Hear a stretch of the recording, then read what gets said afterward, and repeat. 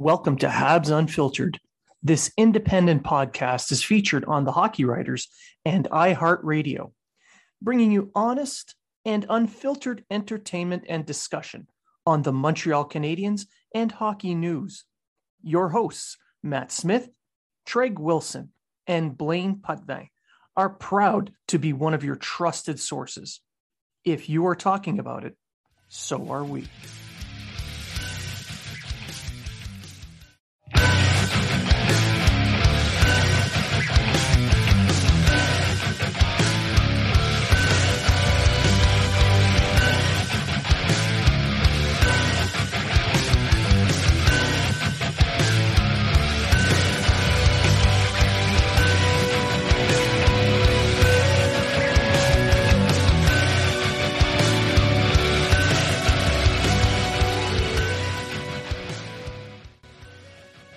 Welcome to Habs Unfiltered. Habs Unfiltered is featured on the Hockey Writers and iHeartRadio.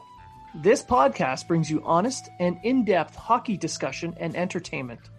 Our hosts, Matt Smith, Treg Wilson, and Blaine Putney, are proud to be one of your trusted sources for Habs and hockey news. If you are talking about it, so are we.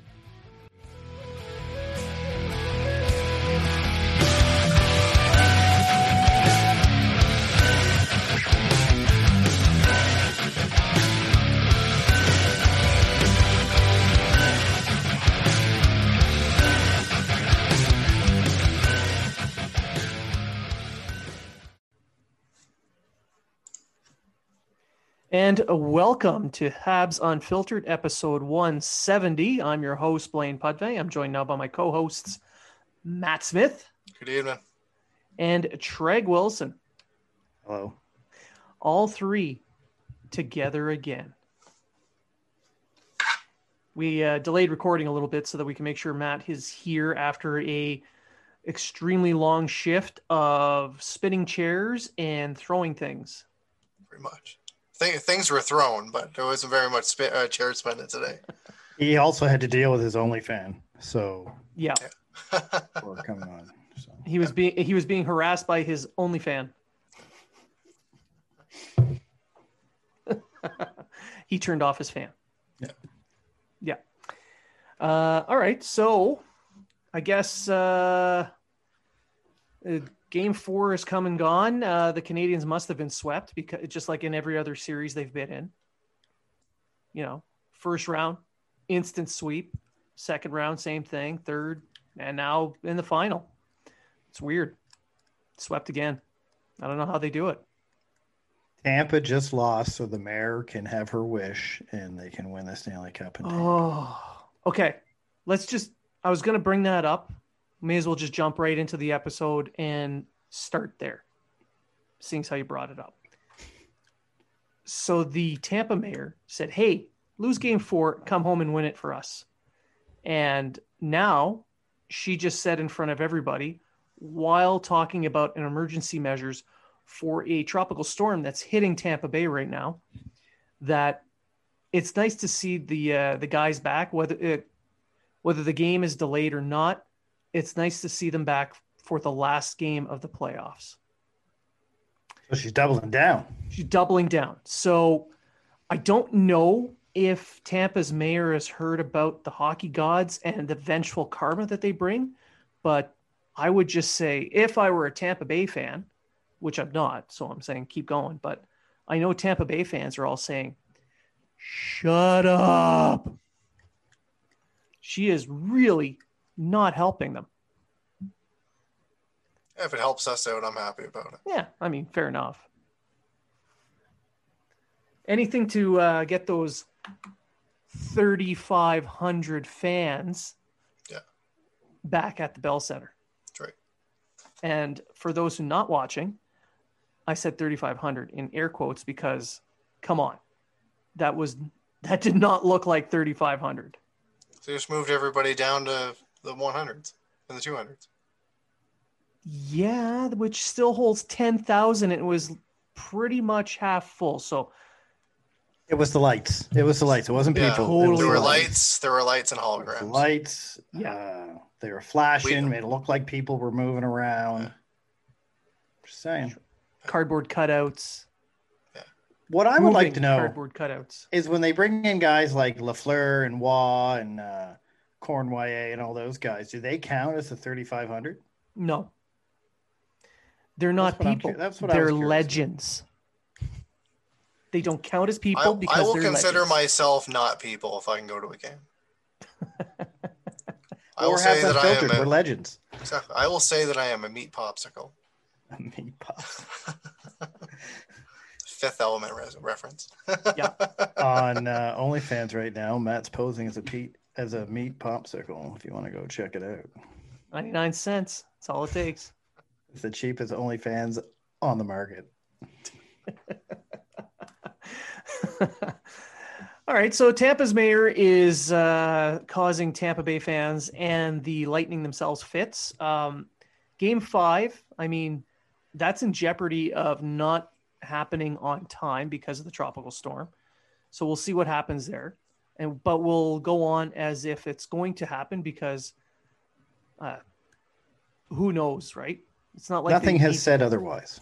Yeah, exactly. It's not like they need to have fans in the building to have an NHL game, which they've proven over the last year and a half.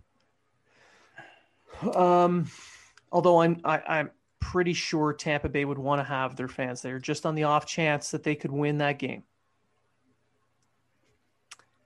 Really, like in brutal honesty. All right, so let's see.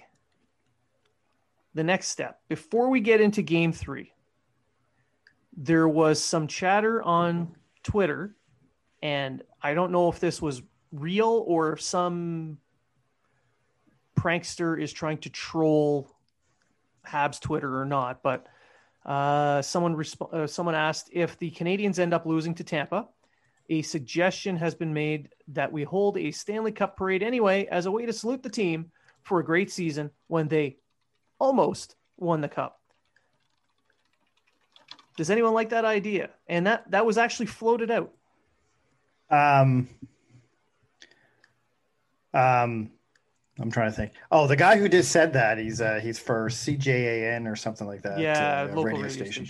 Mark Dumont came out and said there was no suggestion made for that. None whatsoever.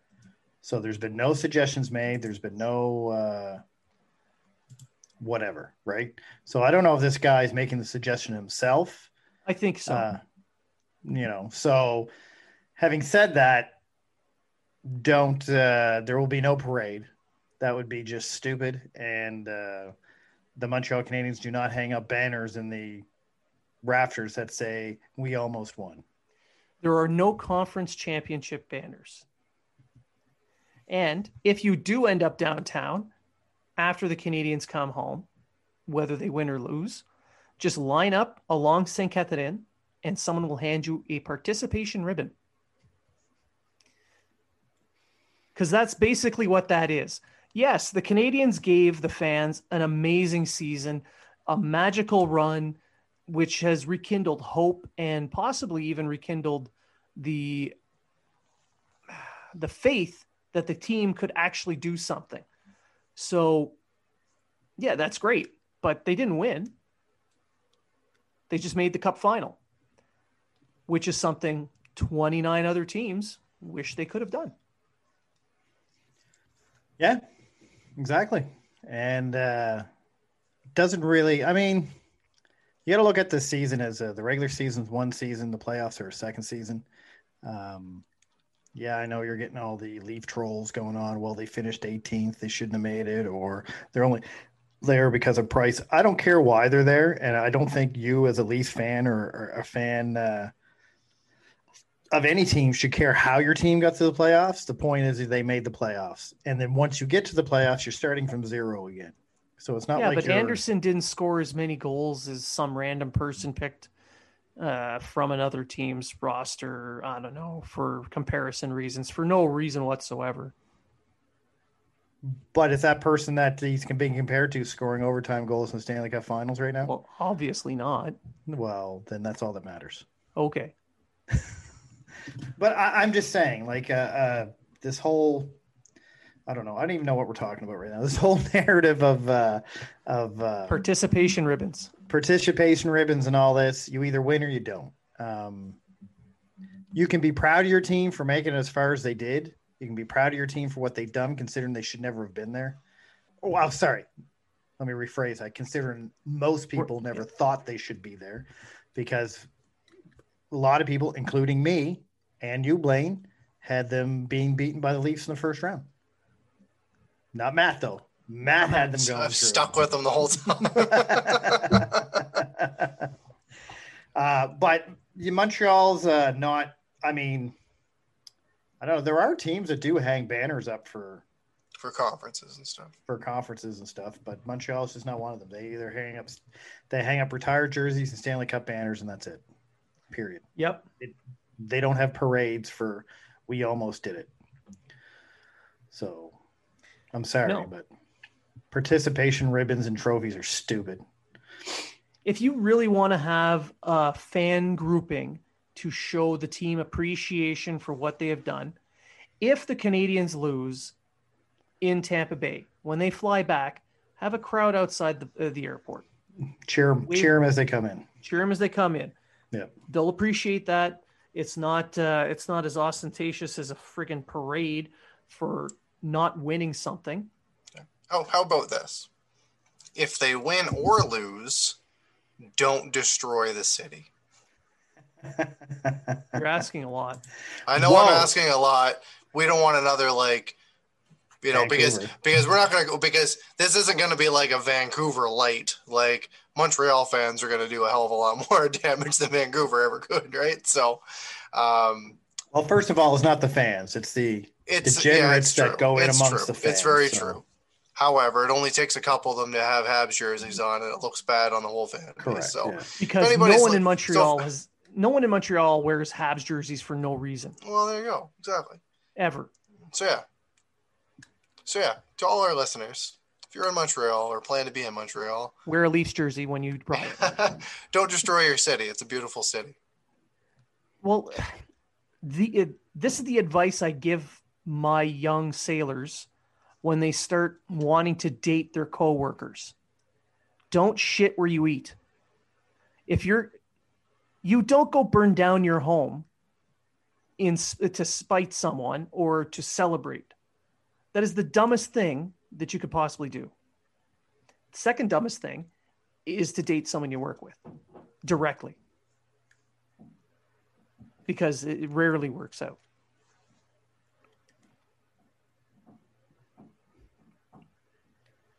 Especially if you're married. Yeah, your spouse would get really angry if you start dating. I just had to break the silence that we're all having there. All right, so moving on from the public service announcements of Matt to game 4, overtime, big win. Clearly, everyone in the hockey world expected the Montreal Canadiens to pull out the big win there. That's why, they had the Stanley Cup polish. That's why Sportsnet was doing nothing but talking about Tampa Bay and how great they are. So sweep. The only thing I have to say is I hope that you have receipts so you can return those brooms you bought. The only people really calling for a sweep or saying the sweep was going to happen was Leaf fans. Really, it's the only ones you heard from. You know who wasn't saying sweep? Tampa fans, like actual Tampa fans. They weren't. They were like, hey, we're not taking anything. We would like it, but we're not taking anything for granted. They were doing what any rational fan or fan of a team, especially one involved in the game, would say. Because like you said earlier, the hockey gods and their karma. Yeah, we had some Canadians fans that were like, well, fuck this team because they took Kotkaniemi out, so I hope they get swept. Oh my God. Right? Well, we're going to get into that. And we'll get into that, yeah. But to the game itself, it really didn't start that well. The first, 12, 13 minutes, Canadians had one shot on net. and Tampa looked like they were just going to steamroll the Canadiens. It was kind of reminded me of game 2, only to Tampa's advantage than Montreal's.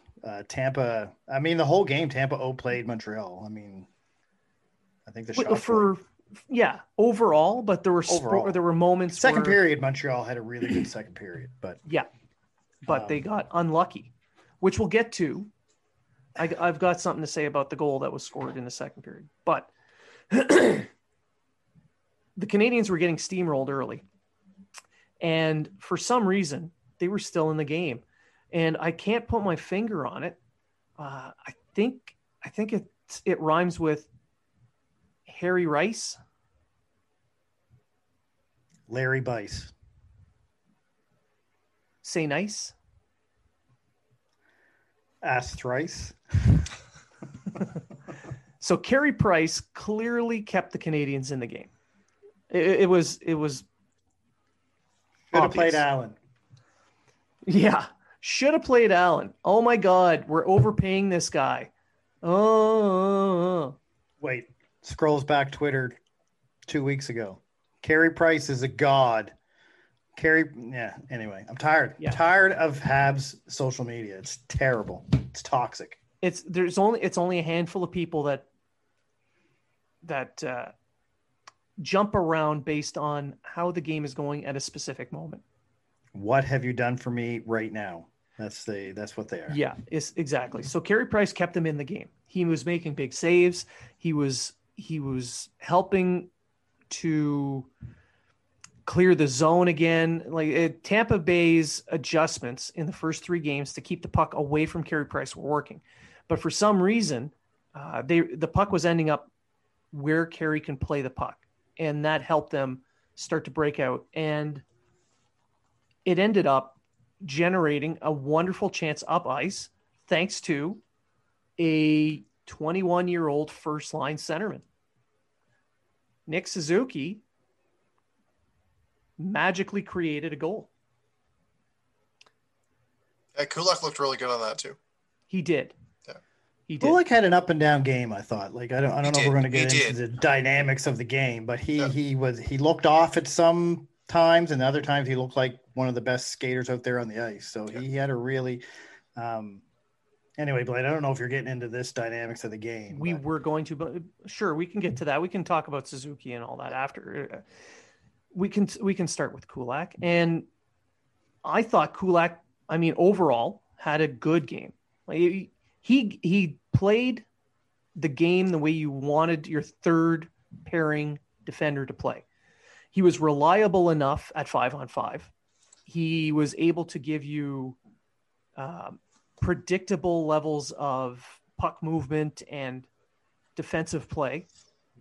Obviously he was outmatched on a couple of occasions against better competition, but for a third pairing guy, you could trust him to play upwards of 15 minutes, which was more than you can say for Gustafsson and Merrill. Yeah. Merrill wasn't that bad. He wasn't terrible, but he wasn't. But he was all defense and no puck movement. Correct. Gustin was all puck movement and no defense. So they kind of just off-kiltered themselves. At least if they were a married couple, they'd be perfect. At least Kulak and Romanov gave you a little bit of both. Exactly. Instead of – and Romanov actually had some big minutes. He actually played, 13 minutes, I think? I'd have to look it up. 12, 16. Yeah. I heard he scored a goal, too. I heard a rumor that he scored a goal. Well – I think everyone that got inserted in that lineup but Kulak ended up getting a point. Evans got an assist. Romanov got a goal.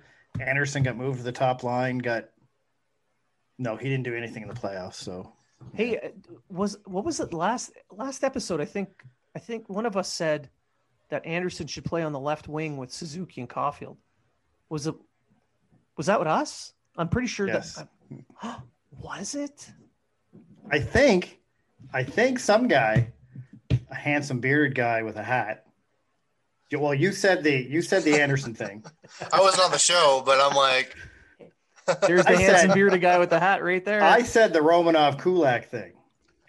Right here, people. I'm going to pat myself on the back for 20 minutes, like some other podcasts that you may listen to. But let's be brutally honest. I think pretty much everybody was saying play Romanov. Yeah, but I called Kulak. But we didn't know if he was actually going to play because even the lineup, even when the skate first started in the morning, Gustin and but then again, all they did was practice the power play and they got one. Again, something we talked about on last show. Why bother practicing all day for the power play? We only get 1 or 2 power plays. And didn't I predict? I predicted 1 power play for the Canadiens and 4 for Tampa Bay because obvious reasons.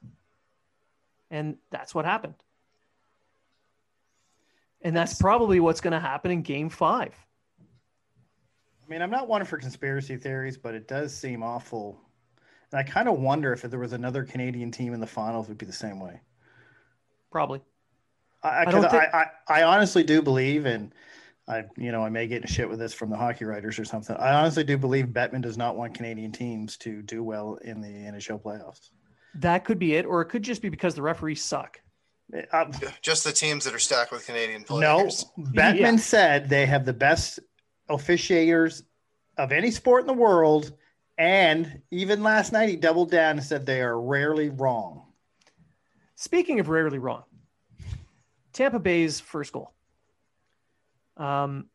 Yes, Kulak and the Funky Bunch got themselves stuck on the ice after a penalty kill. They were out there a little too long. It happens. But Maroon interfered with one of the defenders, knocking him. Oh, that was the second goal? Yeah. Oh, my bad. They were both shit. But that goal there, he interfered with the defender, went in on a 2-on-1. And then when you're watching it, you're like, geez, I could have sworn I counted 6 players wearing white jerseys. One of them, no, maybe I was mistaken. That had to have been, a referee way further down the ice. There's no way they missed an interference call and too many men on the ice because that would just be way too obvious. And no, that's what happened. So it's not a conspiracy, but best officials, no.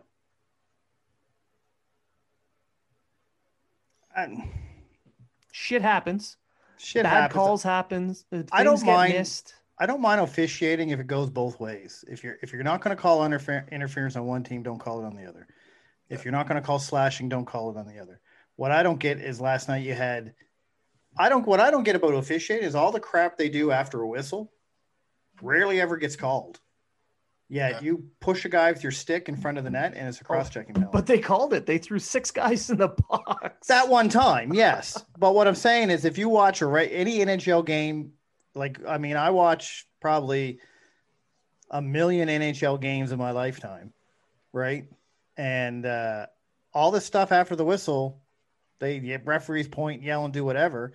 Guys are punching each other in the face or hitting each other in the face with the sticks. Nothing's called. And then you push a guy, you put your stick on his stick in an aggressive manner and don't even hit the guy, but hit his stick, and it's a slashing penalty. Either you got to revamp the rules or you got to reschool. The issue with refereeing is there's no accountability. I don't care what Bettman said last night about accountability. There's no accountability to referees. There's none. There's absolutely There will zero. be. If they want Vegas money for betting and the gambling money that the other major leagues in North America get, if they want a cut of that action, there's going to have to be accountability for the officials. I'm not calling officials out for poor work or conspiracies or Bettman wanting one team to win over another. I just think all the officials aren't that good. So if the NHL wants betting money, they got to improve. And the best way to improve is through accountability. If you officiate a poor game, you don't get another one. Simple as that. And then the cream rises to the top. Anyway, moving on from that trash, back to the game 4. Matt, what did you see in Game 4 that you feel would benefit the Canadians to continue doing into Game 5? Shea Weber just being absolutely fierce. But he's over the hill and useless. Yeah, something like that. Something like that. But you saw, excuse me, you saw how the energy that he played with, and just how like fierce he was playing, and the hits he was throwing, and you could tell he gave a shit. And I think not only him being the captain, but being a veteran player in a situation where he's never been before, etc. When he took that penalty at the end of the game, you could see it in his eyes, and you could see it in the eyes of his teammates that they were going to kill this off for him, and they did. Because he felt said it after the game. Yeah, because you can tell he just felt awful about it. Yeah. But if you can get a guy like Weber to play like that and put that kind of spark into his team, which we saw with, for instance, like, here's his stat line for the night. He played 23-51. He obviously took that double minor. He had 5 blocks, 4 hits, which I think he had a hell of a lot more than that. And he was a +1. But you look at guys like Sherratt, and like Sherratt's been having a pretty good playoff as well. He had 9 hits last night. And I think that you look at the Canadians right now, especially their defense, that are playing, for the most part, they're playing injured. And I think that they played a very solid game. And I know we're going to get into the lineup changes in a few minutes, but I wouldn't make any changes to this lineup. I think that what Ducharme brought to the table, I think it worked out. He talked very well about the Jake Evans line and the fact that he can play them up against any line, and it kind of showed last night that he could. And for me, if your captain's playing the way that he's playing, I think it's gonna it just brings that level of energy throughout your lineup. So you wouldn't want to bring Kotkaniemi back into the lineup? It's who would you take out though? That's the thing. At this point, who would you take out? No one. Well, I mean, I'm not going to break up that fourth line. Right? I'm not going to break up that fourth line. They talked about the Evans line being able to play against anybody, and we saw them play against the McDavid line a little bit before the end of the season. And they played with pace. They played with energy. They were in on the forecheck, etc. Like Evans played 16:46. Lehkonen played 16:12, and Byron played 16:26. So, those are third line numbers or whatever. They were killing penalties, etc. Like, as much as I like Kotkaniemi, right now there's no spot in the lineup for him. He's the only person. Like I said, who are you going to take out? And I wouldn't break up the fourth line, as I said. And playing devil's advocate, you bring up the point that Ducharme brought up on wanting to renew that line that covered McDavid so well in the regular season. Yeah. So if you're doing that, why not bring back the top possession line over the last 2 years in the NHL and put Tatar back in the lineup so that he can rekindle that line? Yeah. Because Tatar doesn't do anything in the playoffs and he disappears. He's not the same player in the playoffs as he is in the regular season. At which I do not argue whatsoever. I'm agreeing with that. There's definitely an argument to be made, and a lot of people were calling for Tatar to be put in the lineup for the offense, and for Kulak to come in and Romanov to come in and to play Jake Allen and all these just major changes. And with the lineup they've got right now, I wouldn't make an adjustment. I mean, if we're being honest with Kotkaniemi, he has not played well this series at all. Well, you could say that about pretty much everyone. You can play that against. You can say that against multiple players. Yeah. You can say that against multiple players, and it's like Ducharme said, I'm not taking my wingers out to put Evans in, right? I'm not breaking up the fourth line because that fourth line actually keeps the puck in the offensive zone more than any other line on the ice. He's not, Toffoli's not coming out. Anderson's not coming out. Lehkonen, Byron, none of those guys are coming out. So it's either Evans or Cotton. Personally, to my own opinion, Evans and Kotkaniemi are interchangeable to me. You can use one or the other. Evans brings you a little bit more defense. He can kill penalties, and with the amount of penalties that Montreal has been getting in this series, maybe it does make more sense to have Evans out there because you have that extra body on the penalty kill. But then again, Kotkaniemi is an extra body on the power play, which you don't get much of. But yeah, it just seems to me, and correct me if I'm wrong, it just seems that in this playoff, or at least so far, in a game that Evans is in the lineup, Ducharme will favor him over Kotkaniemi, even if he's in the lineup. He trusts him more. It's clear. And to your point, to your question of who would you take out, why not take out Lehkonen? You could take Lehkonen out and put Kotkaniemi in. Lehkonen had the lowest expected goals for in that game at just under 14%. The lowest. So you could make an argument that Kotkaniemi can easily slot into the lineup in his stead. You can keep him on the wing, or you can move Evans to the wing, and you end up with about the same look. Well, was he taking out Kotkaniemi? He wasn't bringing Evans in to create more offense. He was moving Anderson up to create the offense and bringing Evans in to have more balanced defense. To create another shutdown line. Another shutdown line. So really the XGF wouldn't have mattered. Stat wouldn't have really mattered because he wasn't looking for more goals. Yeah, I see what you're saying, and that's why I'm saying to me they're interchangeable. Evans and Kotkaniemi, interchangeable. I can see Lehkonen coming out, but again, you're losing another PK guy, and with the amount of PKs that we're getting, valid point. Do you want to lose another PK guy? But to further this discussion, I'll put out another point that we could take a look at, and Kotkaniemi was a third overall pick. He is supposedly a cornerstone player for the Canadiens in the long term. It's obvious Suzuki is going to be a star player, and they're going to rely on him heavily. Which they have already, and we'll talk about him in a bit. But Kotkaniemi is supposed to be that other center that they rely on. The big physical two-way centerman that they're looking for to play in that the 2C. So aren't these games the kind of games you want him dressed for? Even if he's on a wing playing with Evans at center, do you not want him playing? I want whatever lineup's going to get me the Stanley Cup. Period.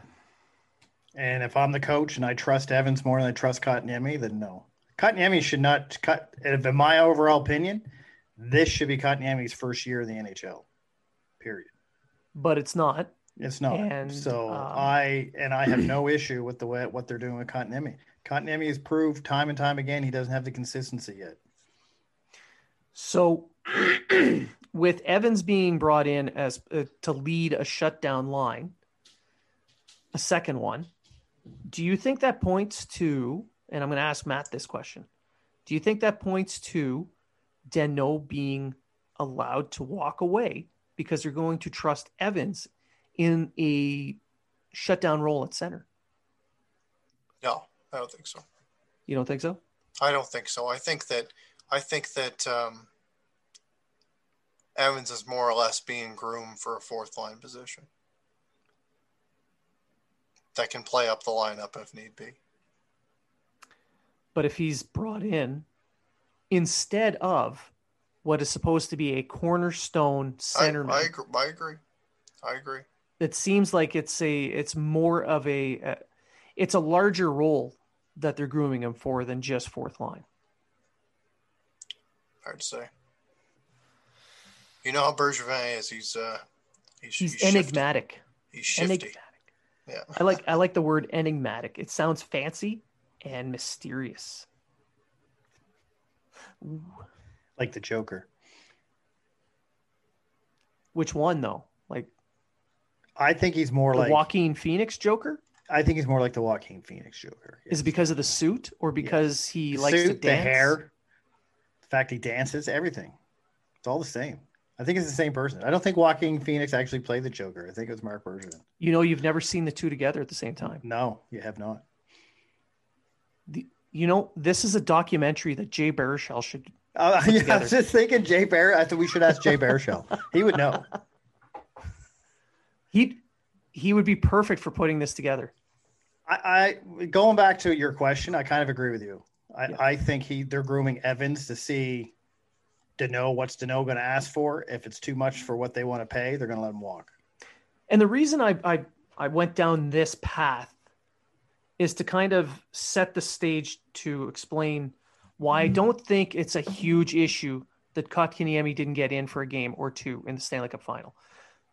I think it sucks, especially for him, because he's one of the top scoring centermen, 20 and under, in NHL history in the playoffs. He brings a lot more to the team in the playoffs than people really give him credit for. He really does. And personally, I would have him in. But with the way the team is going in the future, especially cap-wise, having Evans showing that he can take on larger roles, I think that's a silver lining that people can take a look at. If we're going to have like positive vibes only, like we've been putting out on Twitter, hoping for the team to do something, I think that's one way we can look at it in a positive manner. I mean, you also got to look at where is Ryan Poehling at in his development. Where do they see him next year? I honestly think they see him as an NHL center next year. And that's where you got to look at. So you can't have Suzuki, Kotkaniemi, Evans, Poehling, and Danault. That's five. That's five centers. And that's kind of the path I'm seeing. Right. So you're either pushing Poehling to the wing, right? Which he looked like shit doing last time. Or you're looking at what he did in Laval and going, hey, wait a minute, this guy actually does have the potential we thought he had. He could be a good third or fourth line center. Now what are we doing with Jake Evans and Danault? So, we can all say we can all agree it kind of sucks not to see Kotkaniemi in the lineup. But if the team wins, they're not going to change that lineup. They should have changed this lineup after after a game 2 loss. Even though they played extremely well in game 2, they should have made some kind of lineup change. So here we are. This is pretty much what's going to be in the next game. And sticking to that, we talked a little bit about Romanov. We talked about Anderson a little bit. I want to get back to that. I want to start with the Suzuki line. I've mentioned it before that I felt that Suzuki's line is a number one line in the NHL already. Suzuki, Caulfield together with Toffoli was a number one line. Take Toffoli off, you throw Anderson in, still a number one on. I think Anderson brings a different dimension than Toffoli does, and we saw it in game 4. What did we see? Did we see an $11 million player? In Suzuki? No. Well, eventually, yeah. But I'm talking about Anderson. The way style Anderson plays, he's going to get you your 20, 25, maybe 30 goals, but he's not going to get you 70, 80 points. He's a Cy Young scorer. He's going to get 25 goals and 10 assists. Yeah. And I'm fine with that. Yep. Because Anderson was not signed to 5.5 million points to score 60, 70 points, or $5.5 million for 60, 70 points. Gave him $5.5 million to provide 25 to 30 goals to check a lot of people and play solid two-way hockey. Play a power forward game. Correct. There are so few true power forwards in the NHL. To have one in your lineup, you got to use them properly. And like I mentioned in the last episode, having him playing as off wing is the perfect thing, especially when he's shown that he's been crashing the net a lot, especially against Tampa in this series. when you're crashing to the net, when you're on your off wing, it opens up more of the net. And we saw that with the first goal of the game that Caulfield didn't assist on. It wasn't in overtime, so he didn't assist it. He was open. The whole net was open to him on his shot because he was coming in off his off wing. Suzuki laid it out perfectly for him, tape to tape, for him to bury it.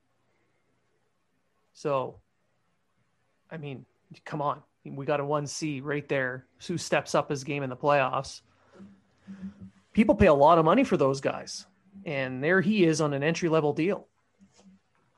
Well, he should be on a Bergevin. If Bergevin's smart, he'll sign him to a long-term deal in the offseason. ASAP. Yeah, he's got one more year under his entry-level contract, so he should be eligible for an extension after the UFA season reopens. And you guarantee Tom Dundon's waiting in the weeds to throw an offer sheet on somebody. Well, no, he would have to spend money. He just bought out all his minority owners of the Carolina Hurricanes. with Chick-fil-A coupons. NASCAR tickets. I mean, the guy is so bitter, he's throwing a hurricane at Tampa Bay. He's that upset about the offer sheet. He decided he's going to throw a hurricane at Tampa Bay. And the fact Tampa Bay scored a winning goal with 6 players on the ice. Against his team. Against his team. Yeah. Seems to be a running theme with these guys. They're just that good. Yeah. Hey, again, there is no cap limit on the number of players on the ice. All right. So, to Caulfield. Matt, you know what I'm getting at when it comes to Caulfield and how clutch he is. You want to give our listeners a little idea what we're getting at? For me, he's just bursting with confidence right now. I don't have that stat. If you're asking for that stat, that's. I was setting you up. Yeah, I know you're asking for that. I have a Romanov stat and I have a Price stat. I do not have a Caulfield stat right now. You're talking about the fact that he's the youngest player to have 3 primary assists in overtime or something like that, or yeah, he had the overtime assist that helped the Habs sweep the Jets. He had the overtime assist that helped the Habs win game 4 to get them back into the series against Toronto. And he had the overtime assist on Anderson's overtime goal in the Stanley Cup final. It's not bad for a guy who has one-dimensional and all he can do is score goals. Yes. And he's going to get destroyed. He's too small to play in the NHL, especially in the playoffs. On a long playoff run there, it's impossible he would survive. I mean, the kid got what, 12 points in 16 playoff games or something like that? I gotta look it up. 19. Well, he's played 19 so far. Yeah, so Suzuki has 16 points in 21 playoff games this season. Caulfield has 12 and 19. 12 and 19, there you go. So that's not bad for a guy who's never officially played his rookie season in the NHL yet. That's right. Yeah, so the first rookie in NHL history with 3 OT points in a single postseason. Yeah. You guys broke down obviously where they came from. So yeah, primary assist in the Jets, primary OT in this one, and then the comeback against the Leafs. So for me, what that points to is that Caulfield has offensive abilities, but he's not the guy that's going to be padding stats when the game's out of hand. At the same time, he's not a one-trick pony because everyone said he was just a goal scorer. Yeah, which isn't a bad thing to have, but I can see him being a guy that it's going to give you 30 goals, but he's still going to be able to, give you 20, 25 assists as well. He might even score more goals. We'll see. And we've seen it already that he's put some dents in a couple posts this postseason. So the guy's confidence just building game after game, and defenders are starting to take him a little bit more serious. And it's not just the points. Like, it's not like he's putting up like 4 or 5 points in a game when the game's out of hand or whatever. He's getting points when the game matters. He's getting, when you need a goal to get back in the game, he gets you one. You need a goal to win a game, he gets you one. I mean, he scored 2 overtime. His first 2 NHL goals were overtime winners. This kid, he's just starting his career, and already you can see that he's got that it factor, that he's got that something else, that little special thing that makes players want to raise their game when it matters most. He had as many goals as Nick Robertson in the AHL. But he only played 2 games. Just saying, facts are facts.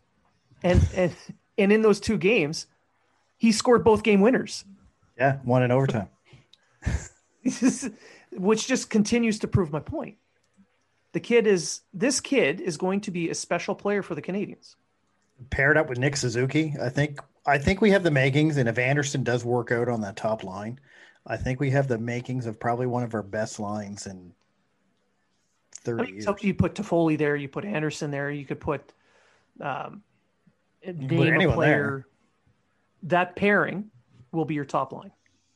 And it's going to do great, I think. So moving to game 5, we're going to, we're running a bit long here. So we'll just get to game 5. So we'll pretend it happens. Matt, you've mentioned something you'd like to see. What do you think the Canadiens have to avoid? They need to stay disciplined.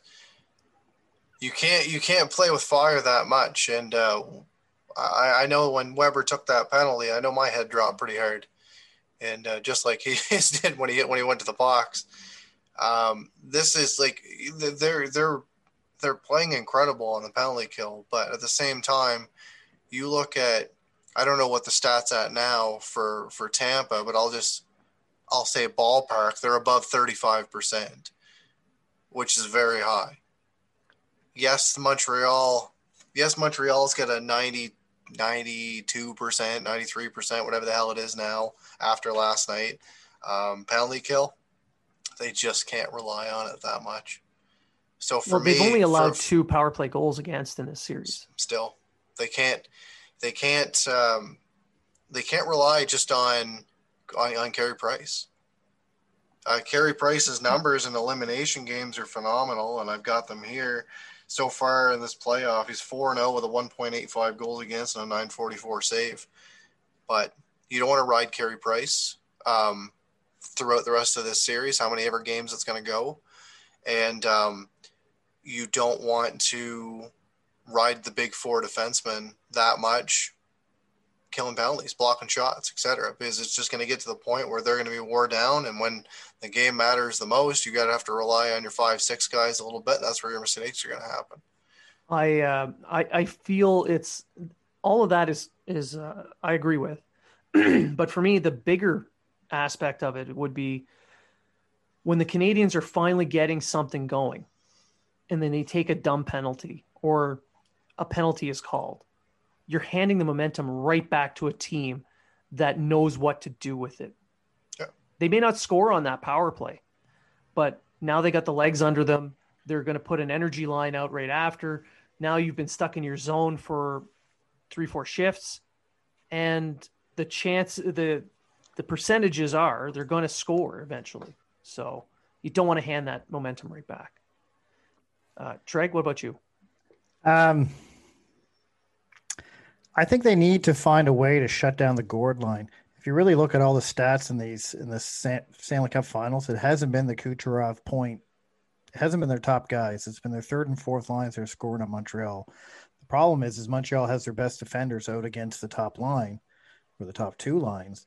And then when these guys come out, Montreal's already penned in their area, and they're just a go line. And that's the strength of Tampa Bay. The depth in Tampa Bay is just too strong. It's too deep. But you're absolutely right. They got to get pucks in deep and go to the net, create some space. 110%. Get some bodies in front of the net, and 110%. But you just don't know what's going to happen out there. Take some choppers to the nose. You take one for the team. You got to bleed for the boys. Get out there and you do your best, and you bleed for the guy next to you. I mean that goal that was scored is probably the top of my list there. Yeah, probably one of the big ones there. I'll remember that forever. It was all Hayes. But no, honestly, I mean, seriously, what they got to do is they got to find a way to, and I think that's why, going back to what we talked about earlier, they brought in that Evans line because they're hoping, because they need an extra line to shut down an extra line. Yep. And so far it worked last game. Yeah, just got to keep giving her. Yeah, target the star players. Yeah. Doing what they were doing on point in that last game. And I still think they need to get more bodies in front of the net. That too. So yeah, they're having a hard time getting traffic in front. I mean, even if you just get one guy going to the front of the net, you're going to take a defender with you. So there's two bodies in front of Vasilevsky.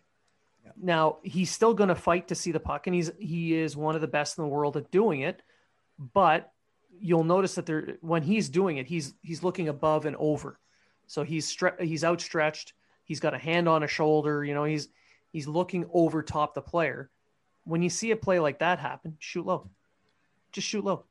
He might get down in time and create a rebound because he won't be able to control it, or it'll go in or something, you know, but you got a guy there for a rebound. So you take advantage of those. And when you mention the Gord line, I think the big adjustment of bringing in Romanov and Kulak, I think that really helped in neutralizing the impact of that line because they were feasting off that third pair. And with Kulak, he's able to skate the puck out of danger. We saw it many, many times. Yes, he made a mistake and it ended up in the net. We also noticed the fact that they could play that line together. And they can play them together. Going back to that goal, I think the mistake is more by Toffoli. I find Toffoli takes too much time trying to figure out what to do with the puck. And then he ends up losing it. Although Kulak, it was a comedy of errors. That goal wasn't just on Kulak. Comedy of errors? It was not funny. I'm Kulak, offended. I'm offended. When aren't you francophone? When aren't you offended? When you're buying me drinks. Hello. Oh, okay. Yeah, okay. Tabernacle. Steve. But so I mean, I'm not going to blame that goal solely on Kulak because Toffoli wasted too much time at that blue line trying to figure out what the hell he was going to do with that puck. Yeah, and my point is that he's not perfect. There's a reason he's a third pairing guy. Yeah. But he provides more on the third pairing than just a one-dimensional aspect of the game. He can play some defense, he can play some offense, and he's excellent at transition. And like Matt said, you can actually play that pair together and not really have to worry too much about it. Yeah. Which they did last night, especially when two of the top four were sitting in the box for like 6 minutes or something like that. Yeah. So when Perry and Schrott were in the box, they had to give Romanov more ice time. And it just so happened that Romanov scored when he was given that ice time. So, they can do it. So I think the biggest key here is that the Canadians they just have to play with that desperation they played against Toronto when their backs are against the wall, that they played with at the end throughout Game 4. If they can do that, then I think they can have one more game in Montreal. But I think if they go back to Montreal, they're going to win there too, because no other team has won the Cup in Montreal except for the Calgary Flames in 1989. Yeah, keep reminding me of that. That was a painful memory for me. The only team to win a cup in Montreal besides the Montreal Canadiens. And the only time I never let it happen again. Every time someone tells me about 89 and how, the Canadiens lost that series at home, I keep telling them to go screw themselves, except for one person. The only person who ever brought it up to me, and I did not tell him didn't tell him off, was Lanny McDonald. I ran into him at an airport. We started chatting. He mentioned, I'm like, well, congratulations on that Stanley Cup win then, sir. Because he'd probably kick my ass. Patrick Waugh just let him have it because he knew he was retiring. Well, I was like, I'll win another one. It's all right. Yeah. I got some more championships in my goalie. Skip the dishes. Isn't that Uber Eats? Isn't it Uber Eats? I think so. Doesn't matter. They're all the same. That's true. DoorDash. We'll say DoorDash. DoorDash. Yeah. Okay, so any final thoughts, Matt? I just hope there's a game. Tomorrow night, to be honest. That's all I give a shit about. Are you going to be off and able to watch? I'll be home in time for the game, and then I don't have to wake up to an alarm the next day, so it can go 9 overtimes. I won't give a shit. Perfect. I'm on vacation, so yeah, I'm the same way. There you go. Treg, final thoughts? No, but I want to thank everyone who followed me today. I mentioned that I was trying to get to 2,000 before the end of the season. So needy. Well, I wasn't actually asking for things. What I really said is I'm hoping to get 2,000. I'm not going to make it. And I went from 1903 to 1974 in the past 2 hours. So that's not too bad. It was a good year. Yeah. So it's my birth year. So there you go. It's my birth year. I'm happy now. Well, I mean, I got to catch up to you guys. You're like at 5,000. He's at like 37,000. So. Well, if anyone's listening, I need 115 to get to 13,000. So if you guys can do that for me by the end of the year, that'd be great. How many are bots, though, Matt? Probably about 11,000. There was someone that I used to write for, and they taught me. Oh, Jesus. Bots matter. Wow. Yeah, there's nothing more important than pretend numbers and no interaction with anyone. Yeah. Yeah. Anyway, for me, final thoughts, the promo codes. So builtbar.com. Use promo code Unfiltered20. Save yourself 10% off any purchase. Same promo code Unfiltered20. Go to East Coast Lifestyle. Save 20% off your purchases online. And Unfiltered20, when you go to seatgiant.ca, when you're buying tickets to games, concerts, whatever, go to seatgiant.ca for your event tickets, and you'll save 35% off of your purchasing fees, which can become a very expensive proposition. So 35% off your fees is a significant amount. So these are our gifts to you to thank you for listening to us. We appreciate you guys tuning in and listening to all our episodes. You've helped make this a little bit more successful than it should be, and we appreciate that. And yes, even you trolls who consistently click and listen just to make fun of us later, we appreciate you. So thanks for listening. And remember, if you were talking about it, so are we. Do you have a problem getting big city slams? Are you not getting the gains at the gym? Well, don't mortgage your future on rental supplements. Get Bergie Arms. Bergie Arms will get you the gains you need. Bergie Arms gets rid of all the bad attitude and builds better character so you can get the gains you need. Get Bergie Arms. Bergie Arms. Bergie Arms today. Not a real product. May make you trade your favorite player for a mountain man. Do not use if you're healthy. If you want loyalty, buy a dog.